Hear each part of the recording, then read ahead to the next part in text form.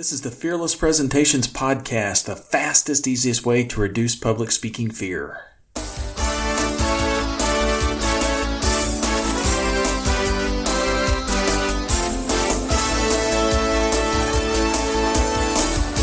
Want to absolutely eliminate public speaking fear? This podcast is the answer. Here's the guy who literally wrote the book on Fearless Presentations, Doug Stannard.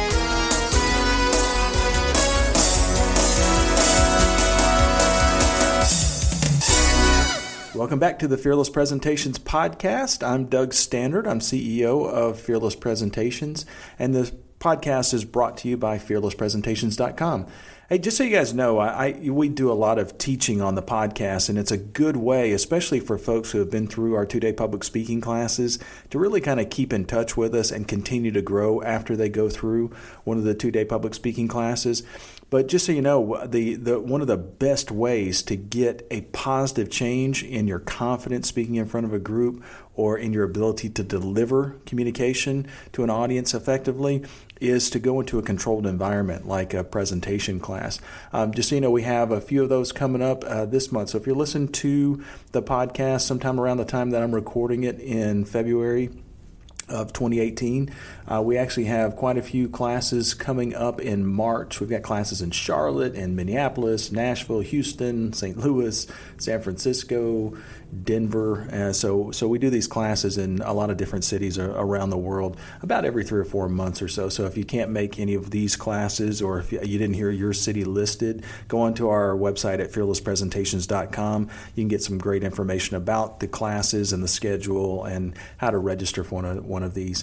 All right, so we got a great podcast today. One of the things that we're going to cover very early on is the new Tech Find. And I got to say, when you hear the Tech Find, it might be something that you've already heard of, but they've updated it in a way to where it's very, very helpful, especially if you give presentations to people that are in a different office, that are in a different city than you are. So if you're doing webinars and that kind of thing, then this Tech Find can be really, really helpful. And then on today's podcast, we're going to cover how to really persuade people with just your words. How do you win people to your way of thinking? And I know we've covered persuasion techniques in the past, but this is actually a session that I created custom for a client last week, and it went over so well that I thought I might just cover the podcast on that content as well. So if you ever have to do consulting with people or coaching, or if you have to persuade them, or let's say, for instance, you're a professional and it's important for you to kind of promote ideas that will be of value to your patient or to your client or to your customer, then this podcast can be very, very helpful. So let's move forward with this week's Tech Find. Tech Find. High-tech gadgets to make your presentations better. So this week's Tech Find is probably something that's been around for a long time, but it's something that I've had a brand new experience with. It's basically in the Google Docs. So if you go to Google or if you just type in Google Docs into Google, you'll kind of see Google Docs is a kind of a warehouse of shared documents. It's a place where you can store your Microsoft Word documents and your PowerPoint presentations and Excel spreadsheets and all that kind of stuff from the old days, the old Microsoft Word Office days. The neat thing about Google Docs is that everything is kind of web-based. So instead of having to back up everything on your computer like we used to have to do in the olden days, everything is in the cloud now on Google's website. So it makes it easy to kind of store things. Well, what they've done is they've taken that just a little step further with Google Slides. So basically with Google Slides, it's kind of like an online meeting app, that a lot of people will pay tons of money for, but it's free on Google. So basically you can take your PowerPoint slideshow that you've created on your computer, and you can upload that to either your Google Docs account or directly into the Slides account. Make slides out of those, basically take the slides that are in your PowerPoint presentation, transform those into the Google Slides, and then you can use that for all kinds of different things. One of the neat things I've kind of seen that you can do is you can invite other people to view your slideshow. So if you have let's say instead of going face-to-face with somebody, instead of going into somebody's office and giving them a PowerPoint presentation, or being in front of a group where you have 3, 4, 5 people or 10 people or 20 people or 30 people in front of you, if you can actually send them a link to the people in your audience, send them a link to your Google Slides document, and they can access it on their iPhone, on their iPad, on any type of tablet, and they can follow along with you, so you can actually give them a presentation over the phone. So it's a neat new kind of technology. It's one of those things that there's a lot of websites out there that will allow you to have these types of meetings, but this is one where most people have access to Google, so you just send them a link and it kind of does everything for you. So the application of this type of TechFind is kind of unlimited. I mean, basically you can get creative and do all kinds of cool stuff with this. For instance, you can, if you're in a formal presentation where you have 100 people in the audience, you can actually send everybody the link to the presentation that you're delivering at that point. And the neat thing about that is that you can have built-in stuff like surveys and chats and different things like that where people can ask you questions and do all kinds of neat stuff with it. So pretty neat. I'm kind of impressed with what Google's been able to do with the Google Slides application, and you can download it free on the Apple App Store, on your iPhone or on your iPad App Store. Any of those kind of things, just kind of download it for free. TechFind. High-tech gadgets to make your presentations better. So this week's hot topic is persuasive communication in normal, everyday business conversations. And I'll tell you how this came about. I got hired to go speak in front of an academy last week in Orlando, and hundreds of people in the audience. And one of the things that the organizer asked me to speak on was how to give a persuasive presentation. And in fact, she was real specific at the way that she requested the topic. But the more and more I talked with her, the more I started to realize that even though she's saying the word persuasion, and that's really what they want in the marketing piece, it sounded like what the folks in the audience really were looking for was really sales tips, how to actually sell something. And I'll kind of give you my history with sales training, because I started out as a sales guy I started out in the corporate business world, and I was in the oil business back when oil was, I think, was about $16 a barrel. So really bad time to get into the oil business. So I got a sales job shortly after graduating from college, and I actually made some really good money. I figured out that I was pretty good at sales, and once I kind of figured out what the real secret to sales was, selling was really easy. And in fact, it's the same technique that I use in designing presentations. So it's really cool that I had that specific background, because it really helped me become a better public speaking coach as I kind of grew in my expertise in this area. But the real secret to selling something or to persuading people is to find out what challenge or what problem that they have that you can help them overcome. If you can help your audience member overcome a challenge, they will do what you're asking them to do. If it's something that's really simple, really easy, something that they can get an advantage from, then they'll likely do it. A lot of times folks will say, well, people are really resistant to change. Well, that's true if they think that the change is going to have a disadvantage to them. But if people see that change as being a positive for them, they likely embrace change. They likely will do that thing. And that's really the secret to persuasion. And that's one of the things that I kind of mentioned in this speech that I gave last week. So what we've done is I'm giving the abbreviated version of that presentation that I delivered last week, just so you can kind of get some of the content of what I covered. So basically, I broke down persuading people in 3 simple, easy steps. The very first thing that you want to do if you want to persuade your audience or to win people to your way of thinking is you really have to think like your customer. And what most of us do when we try to persuade other people is we think that facts and figures and statistics and our experience in that thing is going to help persuade people. But it does seem logical, by the way. It seems like if you can give somebody enough facts and figures to prove that you're right, that they're going to agree with you. The problem is that if the other person has an opinion that's a little different than yours, and you prove to them that your facts are correct, guess what? They're going to try to. You're also proving to them that they're wrong. So that's one of the reasons why people tend to be a little bit more resistant when we're trying to persuade people with facts and figures.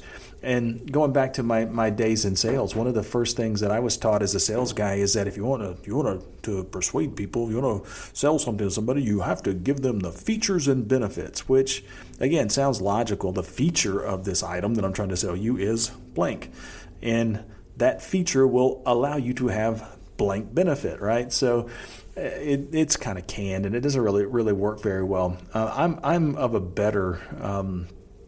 I get a lot better results by really trying to think like my customer. I try to put myself into that person's shoes and say, if I were in this person's situation, what problem do I have that I'd like to solve? What is it that I'd like to do?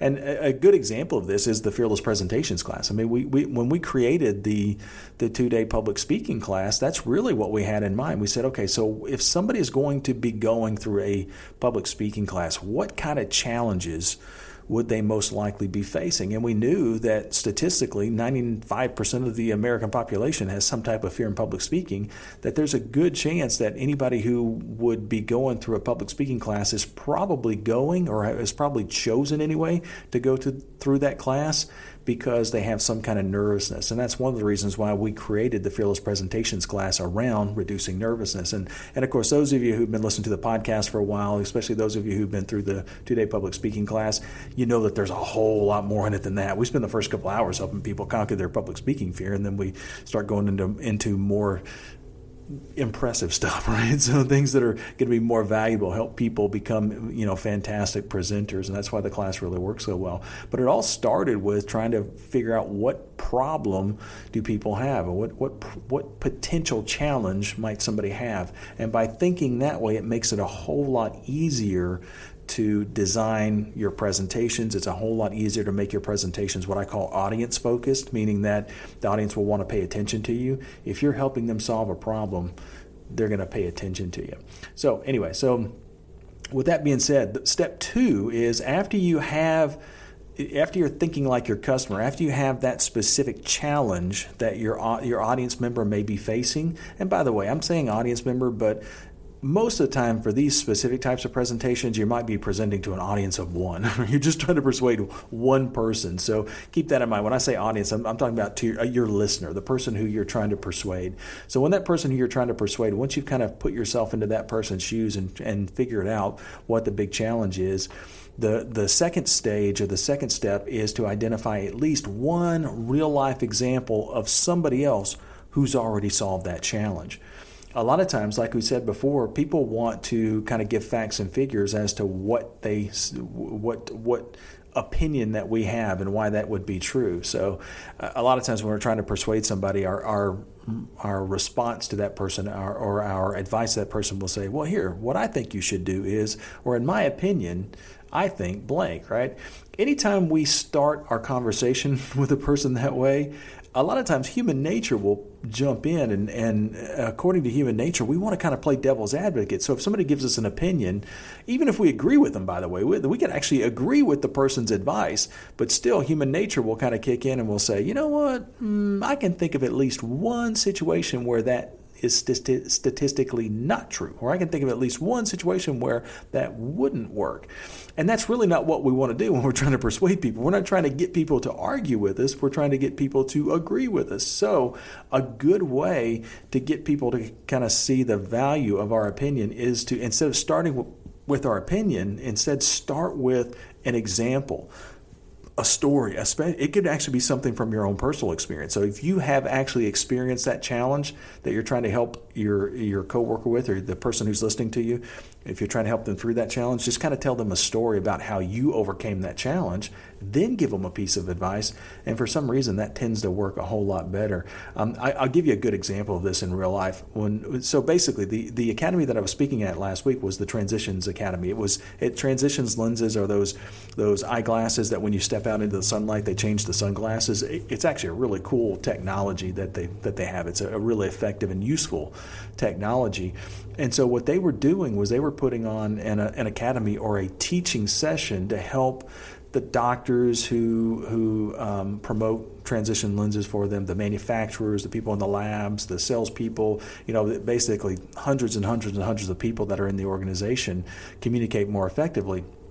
And since I was going to be speaking at that conference the next day, the night before, when I flew into Orlando, I had dinner with my brother and his wife. My little brother lives in Orlando, and I don't get to see him a whole lot, so it was a neat way to kind of catch up. And he said, "So what are you doing in town?" And I kind of told him I was going to be speaking at Transitions Academy, and he was like, "Oh, wow, I have those." And so he kind of pointed to his eyeglasses, and I said, "Oh, wow, cool." I said, "Do you like them, or do they work really well for you?" And he said, yeah. He said they're actually very effective. And he gave me an example of how he was how the lenses helped him a lot. He and his wife had just gone on a cruise, and they had been back, 3 or 4 weeks. And in fact, we'd been talking about the cruise prior to the conversation about the lenses. And he said, yeah, in fact, I took my lenses on the cruise, and it was really helpful because, obviously when you're packing for a cruise, you can only bring so much stuff, and so but prior to, he said prior to him getting the lenses on previous trips or previous cruises that he had taken, he would have to bring, especially if he's going on a cruise, he would bring not only his eyeglasses, but he would also bring his contact lenses and contact lens solution, and he would bring his glasses with him because he knew that the salty air and the late nights and all that kind of stuff would kind of irritate his eyes, so he wanted to kind of give his eyes a break. And then in addition to that, he said, since I'm going to be outside a lot, especially on excursions and that kind of thing, then I had to bring my prescription sunglasses. So basically a lot of stuff that he had to carry with him. Well, while he was on the cruise ship, though, this time, since he had his transition lenses, he was able to just bring that one pair of glasses with him, and that's it. He didn't bring any sunglasses, didn't bring any contact lens solution, and he said they worked really well, especially going inside and outside as much as he did on the ship. He would, if they would go to when they'd get up in the morning, they might go to the buffet, which is kind of outdoors, and have to walk outdoors to kind of get to it, and so the switching back and forth from indoors to outdoors can be kind of challenging if you're wearing glasses, or kind of challenging if you have contact lenses. But the transition lenses helped a lot. So it was a real life example of some kind of little challenge that he had that the solution was the transition lenses. So, and that's what you want to look for. Whatever it is that you're trying to persuade your audience to do, look for a real life example of someone who has already solved that challenge, and use that story, use that example to kind of prove your point. If I were going to do this for our public speaking classes, all I have to do is find one person out of the tens of thousands of people who have taken the 2-day Fearless Presentations class. All I have to do is find one person who overcame or significantly reduced their public speaking fear, and I've got tens of thousands of people to choose from to use as my example. So, and you probably do in your industry as well. So whatever industry that you're in, or whatever it is that you're trying to persuade people to do, use your real life success stories as the reason why somebody should do that thing that you're suggesting that they do. And by the way, for the first maybe 10, 15 years or so that I was teaching presentation skills training, we used to kind of end it there, and that's a very effective way to persuade people, especially if, going back to the transition lenses, folks, if it's an eye doctor who is given an eye exam, it can be awkward to promote something that's outside of the expertise of the patient.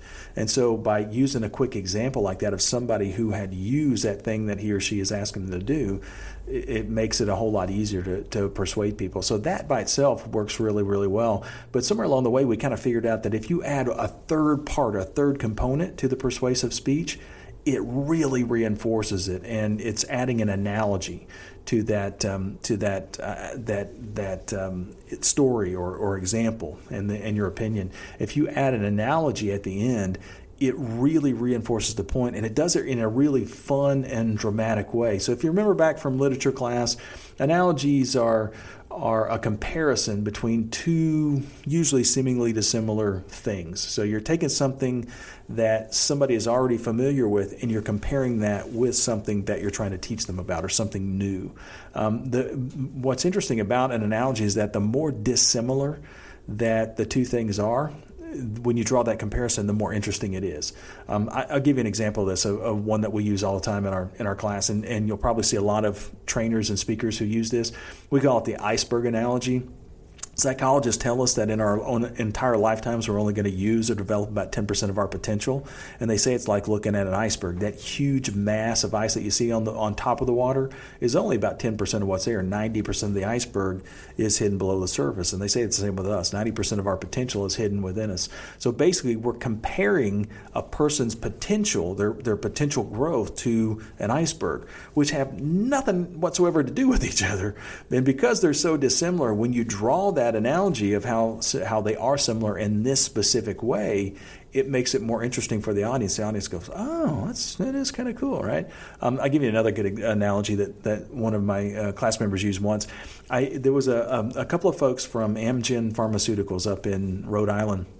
They had driven up to a class that I was teaching in Boston years ago, and these two folks were supervisors or managers for a drug line. So basically, they did the quality control on the cancer drugs that were being on their specific line.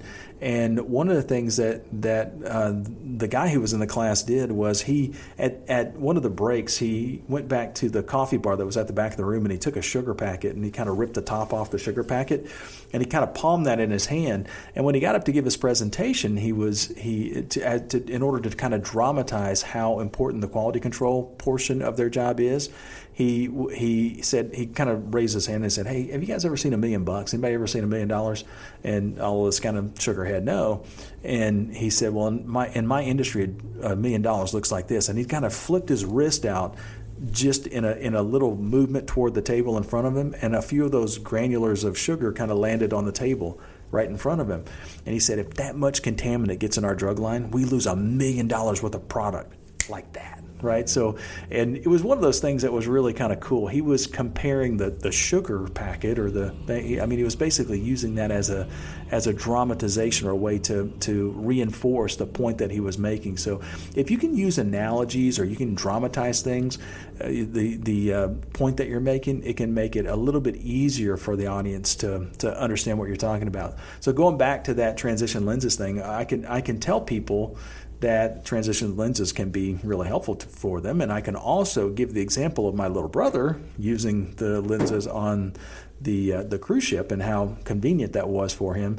And then I can back that up with an analogy by saying it's kind of like, you know how on a lot of new cars now, when it starts to get dusk or the sun starts to go down, the headlights pop on automatically. Well, that's what these lenses do.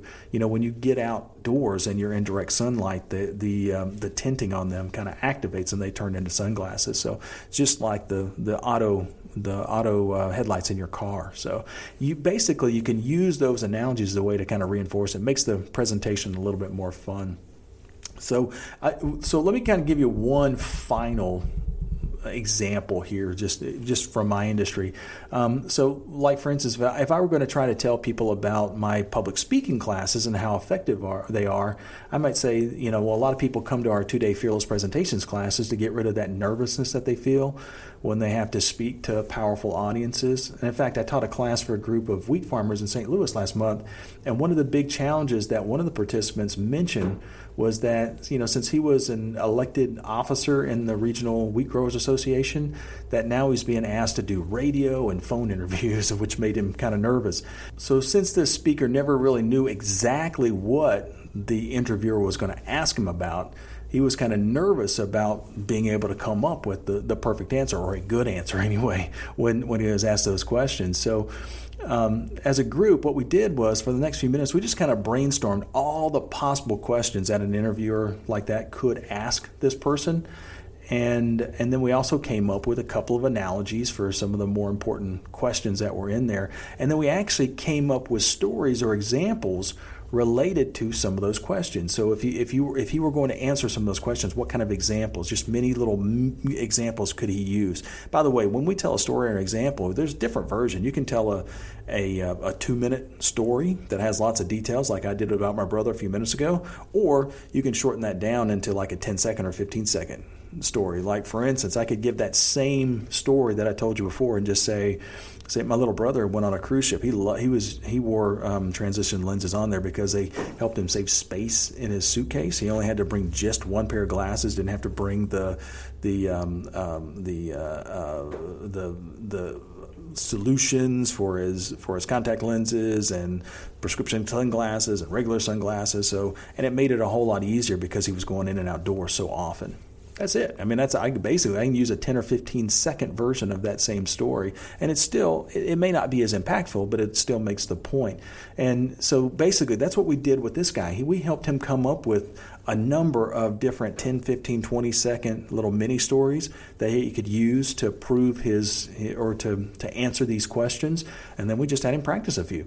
So he went through 3, 4, 5 of the questions that we asked him, and then he felt more comfortable about it. Then we had a few of the other people who were in the audience or in the class go through as well. And by him hearing how they answered questions, it helped him improve how he would answer the questions as well. So just that little bit of practice in that controlled environment helped his confidence grow pretty dramatically, made it a whole lot easier now for the group to perform in those pressure situations. So if you really are in a situation where you're trying to persuade your audience, or whether that's an audience of 1 or an audience of 150 gazillion, basically you want to follow those 3 steps. Start with thinking like with your customer. Think like you're the person that you're trying to persuade. Put yourself in that person's shoes. Find the problem that this person is trying to solve.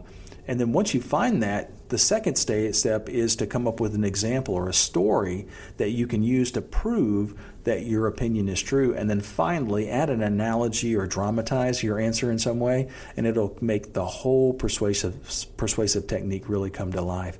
So thanks for being a part of the Fearless Presentations podcast. We'll see you on the next podcast. If you're interested in any of our public speaking classes, make sure and go to fearlesspresentations.com.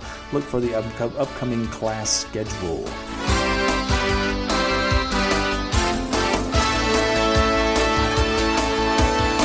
Subscribe to this podcast for new public speaking secrets each week.